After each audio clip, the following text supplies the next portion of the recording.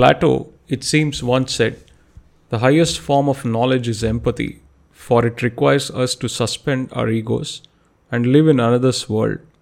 It requires profound purpose larger than the self." Stop quote. Welcome to podcast Pratidhwani, where we humanize science. I'm G.V. Pawan Kumar, your host, and today we are going to discuss something which is at the interface of science, compassion, and rationality. Generally, when one is talking about compassion and rationality, they are not discussed in the one go. But there is a very strong case for bringing rationality and compassion on the same platform, and science probably is one of the best ways to do that. It is not only beneficial to bring in a human component of doing better science, but also in the overall development of the way thought process evolves. Having compassion considered in the scientific domain is equally important. So when we look at the concept of rationality itself, we first need to ask what exactly is rationality, right? So the Oxford Dictionary quotes the quality of being based on or in accordance with reason or logic. So stop quote. So the crucial element here is reason or logic, which also means that any thought process we have is based on the consideration of specific kind of evidence. So therefore, any kind of judgment one is making is based on the evidence at hand. And this particular judgment is purely based on the evidence at hand.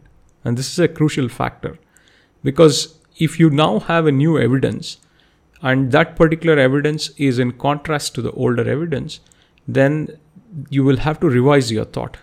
And the basis on which rationality is kind of considered is on the fact that you would be able to change your thoughts as you come across new evidence. And this is a very important thought process because it also gives you a revisionist viewpoint of the way things are in the context of the history of ideas. And therefore, rationality plays a very crucial role in science and technology, and to a large extent, any kind of human intellectual endeavor.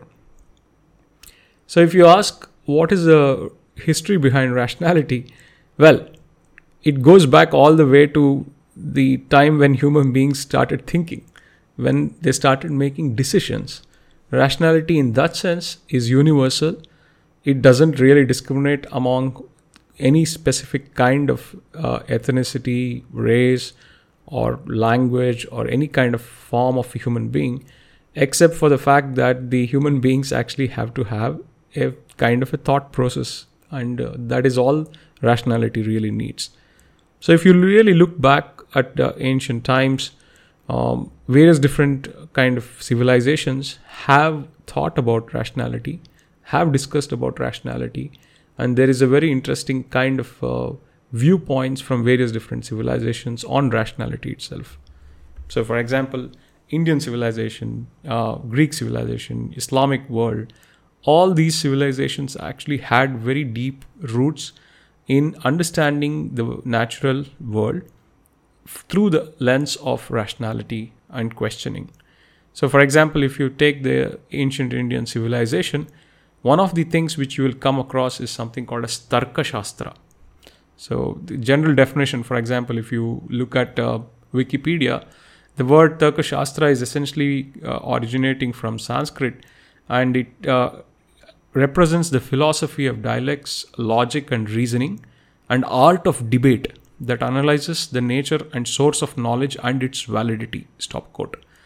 This is very important. You see, the emphasis is on the nature and source of knowledge and its validity.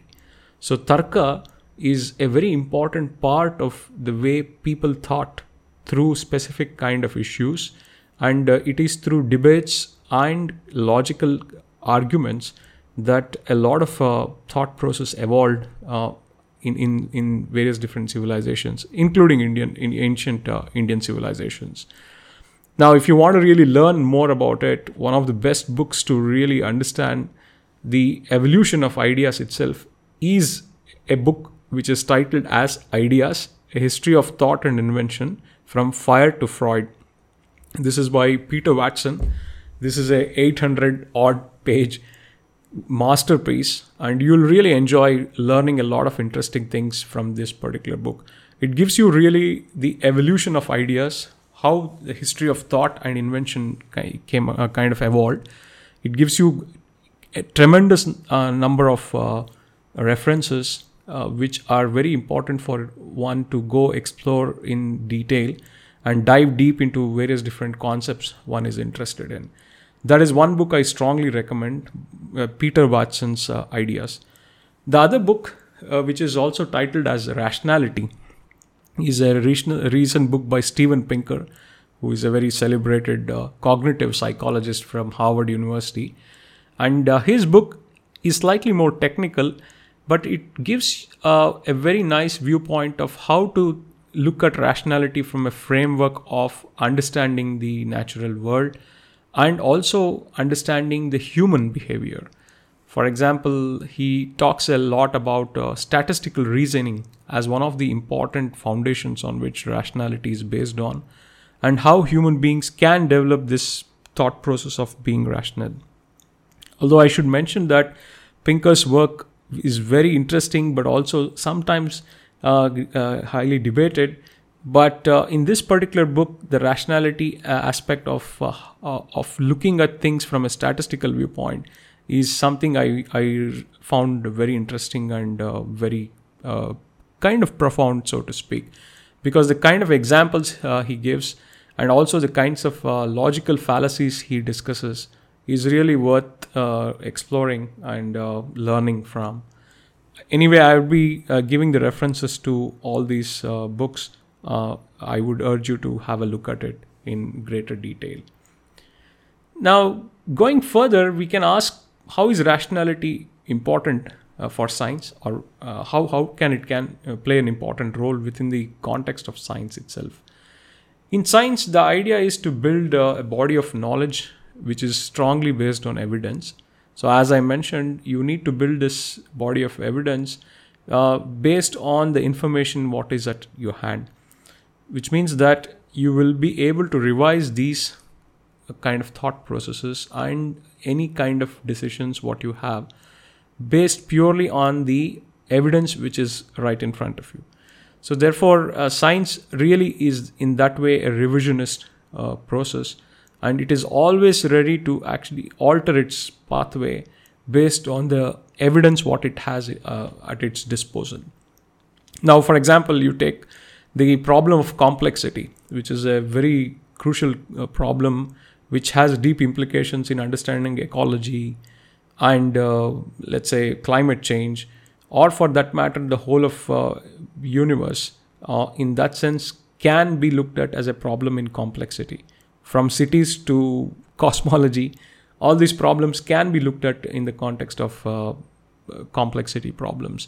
So there, whenever you have some new information, you would have to really alter your viewpoints and also update this particular viewpoint so that you would be able to go into the new realm of understanding. And in that sense, understanding itself actually is built upon the fact that you are revising your thought process as you go along. There's also a lot of interesting aspects related to this kind of thought process across various different disciplines of science. And also, even if you look at the latest developments in artificial intelligence, there are many deep questions related to how thought process itself occurs and how rational decisions are made, and whether those decisions can be emulated by machines. And these are really important and contemporary questions which are still under exploration. So in order to really understand such new developments, including machine learning based approach to robotics and AI based technologies which can interface with humans, the rationality aspect is a point which has to be considered in significant detail. So what are the forms of rationality? One can have rationality embedded at an individual level. In that sense, every human being no matter what their thought process is or what their belief system is, to a large extent is rational. Take, for example, if somebody is driving on a road, if that person is driving on a road in a particular country, more or less that person actually has to really consider the local environment and make decisions according to the local cues, what she or he gets from the local environment. Which means that there is very important decisions made as that person is actually moving across in the local environment, and this is purely based on the rational decision. And please remember that these decisions are made based on the fact that that person is already embedded in that system. So therefore there is already some kind of a learning process which has happened, and therefore that person is able to navigate through that path, so to speak, because of the fact that she or he can make a decision based on the environmental cue. There is another form of rationality which is a collective rationality. And in collective rationality, a specific kind of thought process is evolved based on the fact that there are many different people thinking about a problem. And therefore, the information what is extracted out of that collective thought process is now exposed and also kind of debated in a large number. And that specific debate leads to certain conclusions based on the available evidence. And therefore, there is some kind of a consensus which is built on that particular process. So, for example, if you say that there is a moon which actually is a satellite of Earth, that particular aspect of the moon coupled to Earth can be verified experimentally, and that particular experimental verification can be done with a reasonably high degree of precision, and that conclusion is now applicable to all human beings who are on Earth. So anybody who would want to really make a measurement can do it, but you would also extract a lot of information from somebody else who has already done that experiment. So you draw an important rational conclusion based on the evidence which has been collectively extracted from whatever tools are available at the disposal. So therefore, the individual and the collective rationality plays an important role. But it is important to remember that when one is making a rational decision in science, one will have to have kind of a specific understanding of the assumptions behind the rational decision.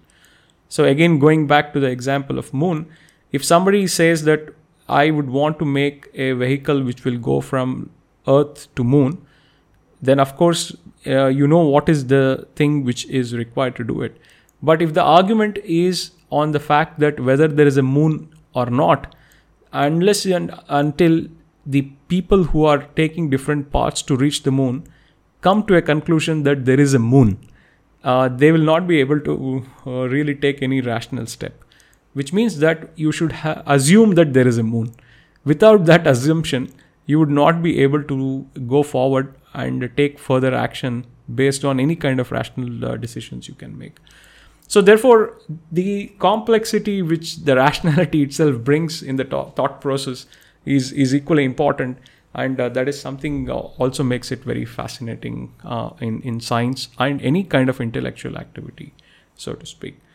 Now, how does one become rational?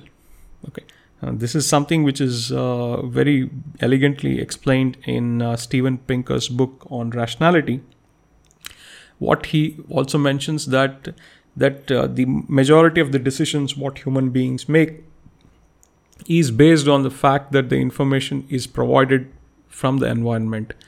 So when the environment is providing a lot of information, then you will have to consider a statistical way of looking at the data what you are extracting from the environment. This means that you will have to develop some kind of a statistical thinking to understand what really is happening.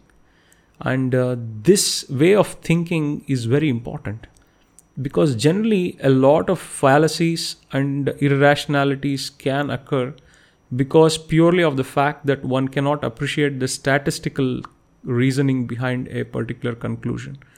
And this is a learnt process. And therefore, not everybody would probably have similar kind of background in understanding a particular concept, especially when it is related to large numbers.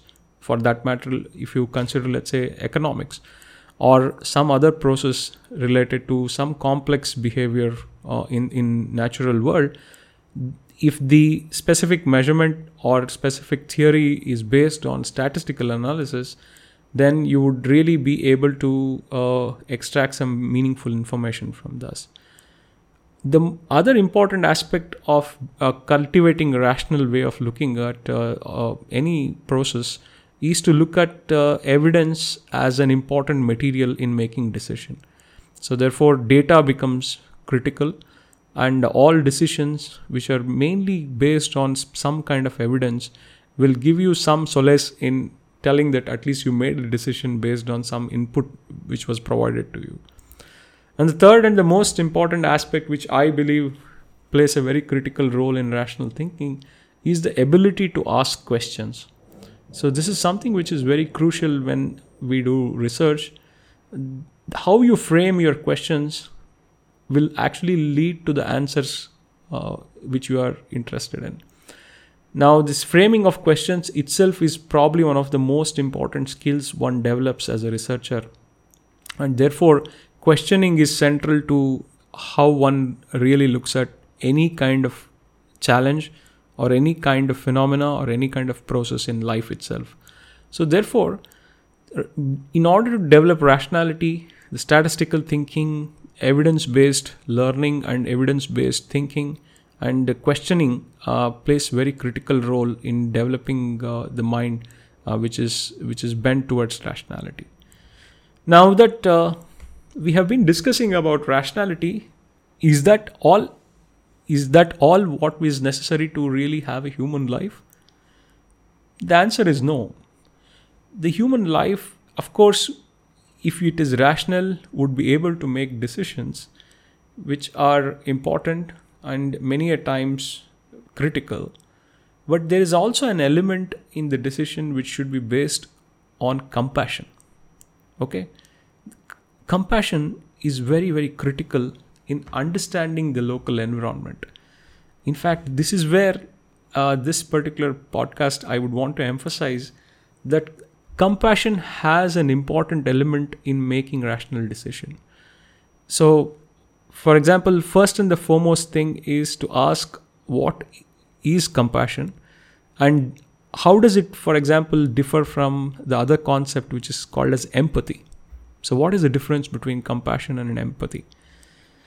This question has been very beautifully addressed by another very famous social scientist in UPenn. His name is Adam Grant, and he's also a prolific author similar to Steven Pinker.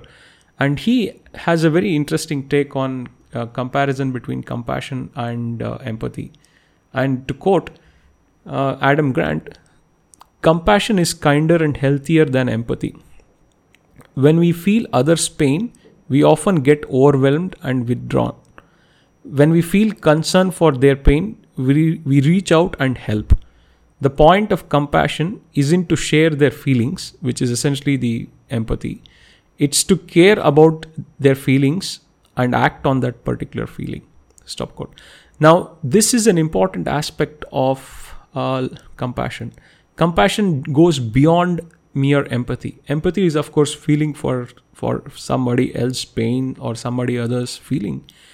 But compassion really takes that particular feeling and inculcates a thought process in the system and acts on that particular thought. So therefore, compassion is extremely important, and it plays a very critical role in human interaction. Because if one is able to understand the fellow human being, then there is some kind of an appreciation of what the process is and a viewpoint of how that other person is. And one takes this input and forms an important kind of an action-oriented program to address the other person's shortcomings or some kind of a requirement. Therefore, compassion is very, very critical. And one may ask, why do you need to mix rationality with compassion? Now think about it.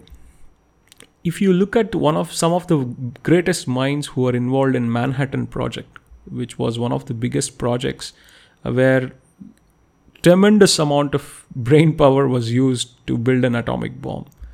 Great people like Oppenheimer, Hans Bethe, Feynman, Enrico Fermi, von Neumann, many other people were involved in this. They were undoubtedly some of the greatest physicists to ever have kind of practiced physics and to large extent physics-based technology. But what is interesting is that they were all very rational to a large extent according to the definitions of what we were talking about. But what probably was missing is the compassion of what happened towards the later part. For example, the consequence of atomic bomb, as we know, was very severe on Japanese. And that really had a very kind of drastic effect on the human kind of behavior, not only in terms of individuals, but also on the collectives, all the way to continents and the whole world itself. Now, one may argue that all these people were actually doing it purely as a scientific endeavor. But we must ask whether the kind of scientific concepts that were used without the understanding of the consequence of what could have happened in future. In fact, there are many people, including Hans Bethe, Feynman, and other people, who later on kind of regretted having really created this monster of atomic bomb, which turned out to have a severe consequence on the way the geopolitics of the world actually evolved. It further led to Cold War and various different kind of problems. So therefore, sometimes rationality itself is not enough. It has to be mixed with compassion and also some kind of a consideration for the consequence of what happens to fellow human beings. So this is slightly from a broader context of why science and compassion is necessary.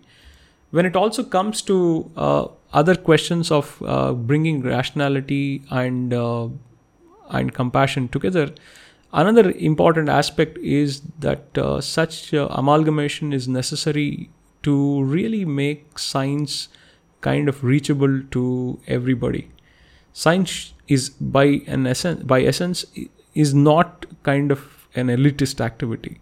So therefore, if one has to shred that image of a scientist sitting in the ivory tower, then one will have to mix rationality with enough compassion to make science kind of science which is applicable to the common person. Now, what happens when either of this element is missing? That is an important question to ask. So if you have only rationality and no compassion, then generally the person who is practicing science or any kind of rational activity starts condescending, and sometimes the person can be dismissive.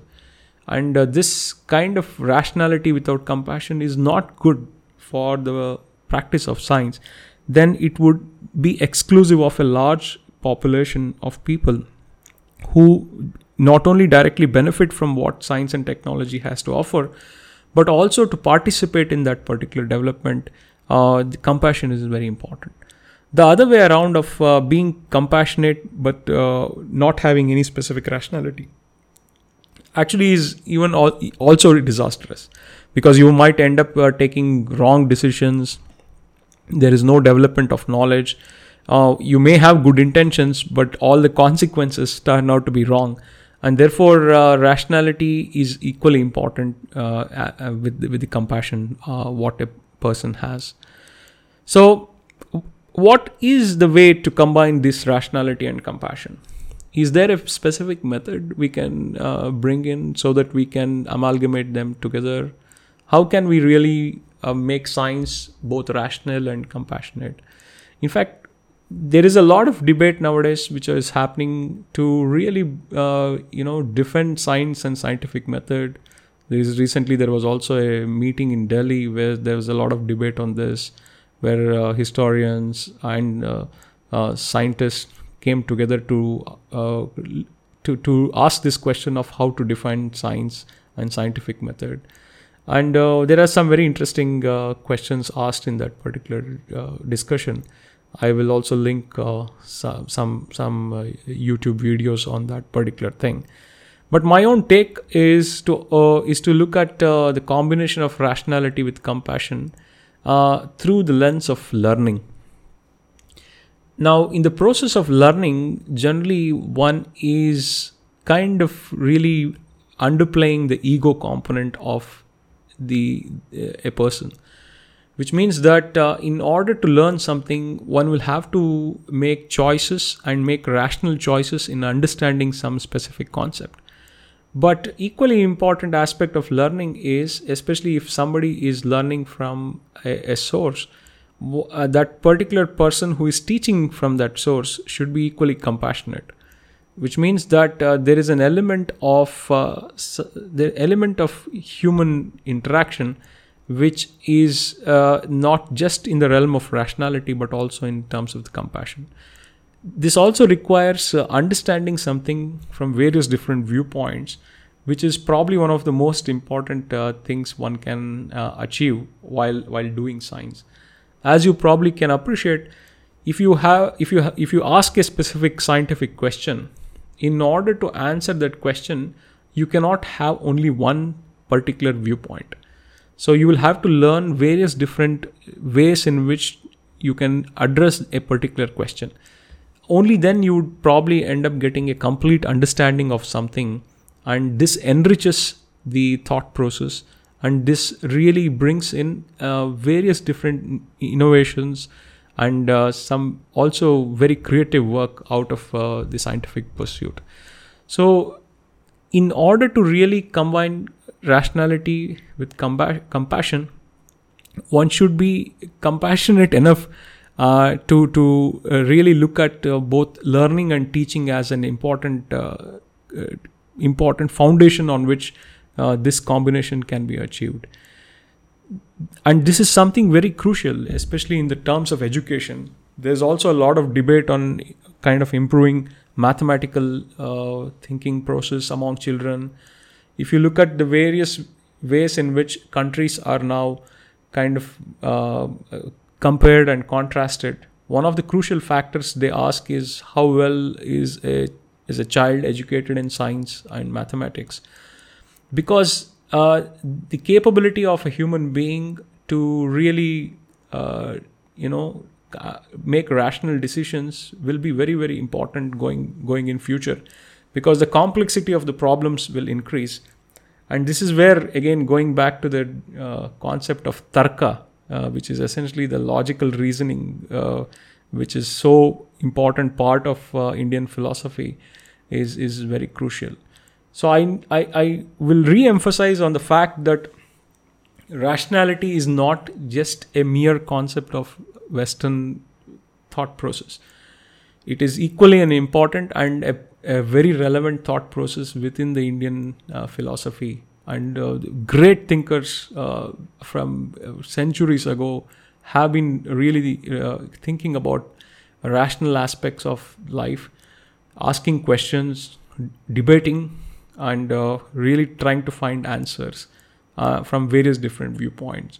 So therefore, one should not actually keep the realm of rationality as something foreign to Indian kind of context. Rationality is, as I mentioned, is a universal phenomena where human beings are really making some specific decision. So therefore, rationality is important. But what I am making a case here is to bring in rationality with compassion, so that this combination can really make not only for good science, but also makes a strong case for a coherent and a cohesive viewpoint of the way human beings actually can function on the planet Earth. The collective knowledge is very important for human species, you see, because the biggest challenges which we face nowadays is climate change and various different processes of how human beings can handle economics, and how one actually can have various different natural resources preserved and also conserve, and to a large extent also how one can enhance the diversity on Earth. And these are all complex problems which requires both compassion and rational choices to make going in future. So I would be giving all the references I have used to kind of make this podcast. I would strongly urge you to have a look at some of the references. Podcast is just a kind of a window. If you really want to dive deep and understand things, I would still value going to the references, learning from the original resources, and making your own choices, both in terms of rational and compassionate aspect of looking at a problem, because that is very crucial to have a good, peaceful, and thoughtful human life.